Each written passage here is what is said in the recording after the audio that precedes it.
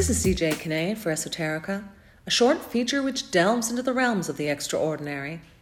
Have I mentioned I'm moving? Well, I am, and I find it challenging on the material plane and daunting on the spiritual one, because moving involves way more than just putting stuff in a box at my old place and driving it to the new place.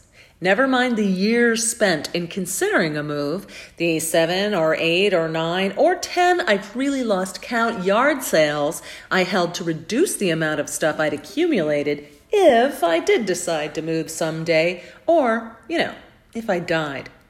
That last part is a nod to Swedish death cleaning, which is similar to Marie Kondo's magic tidying method, but includes the extra motivation of not leaving your kids to comb through and clean up your life after you exit.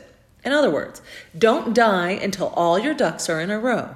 It's simply not polite. Well, my ducks have rarely, if ever, been in a row, and I surmise it is their scattered nature which has, in part, kept me alive, despite a relatively sedentary lifestyle and a 25-year smoking habit, which I kicked 5 years ago.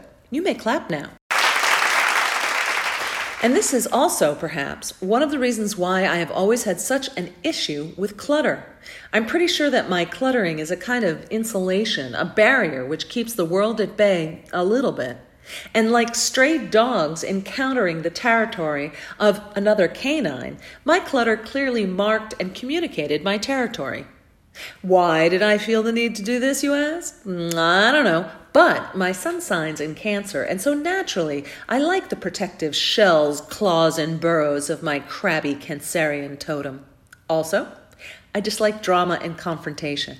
So anything that can communicate boundaries for me so I don't have to spell it out and risk offending people, I have in the past found useful. So this may also be a reason why I used to find decluttering so ridiculously hard to do. In fact, every time I would try, I'd hold whatever item it was, and one of two things would happen. Either I'd see it as useful at some unspecified point in the future, or I'd remember something sentimental about it. Both of these occurrences would take an inordinate amount of time and would not only prevent removal, but secure the object's stay in my space for another few years. So for me, if it wasn't about marking my territory or communicating my boundaries, it was about potential usefulness or sentimental memories. And as you can see, my cluttering and holding on to things, had a real purpose and a real benefit. So did smoking. And so does anything else we humans do that on the surface looks silly or stupid or harmful. Whether we realize it or not, we weigh the cost and benefit of everything we do. And it isn't until the cost exceeds the benefit do we actually change, anything. I quit smoking only when I finally realized that my habit might leave my daughter without her mother. I lost weight because I was literally tired of lugging it around.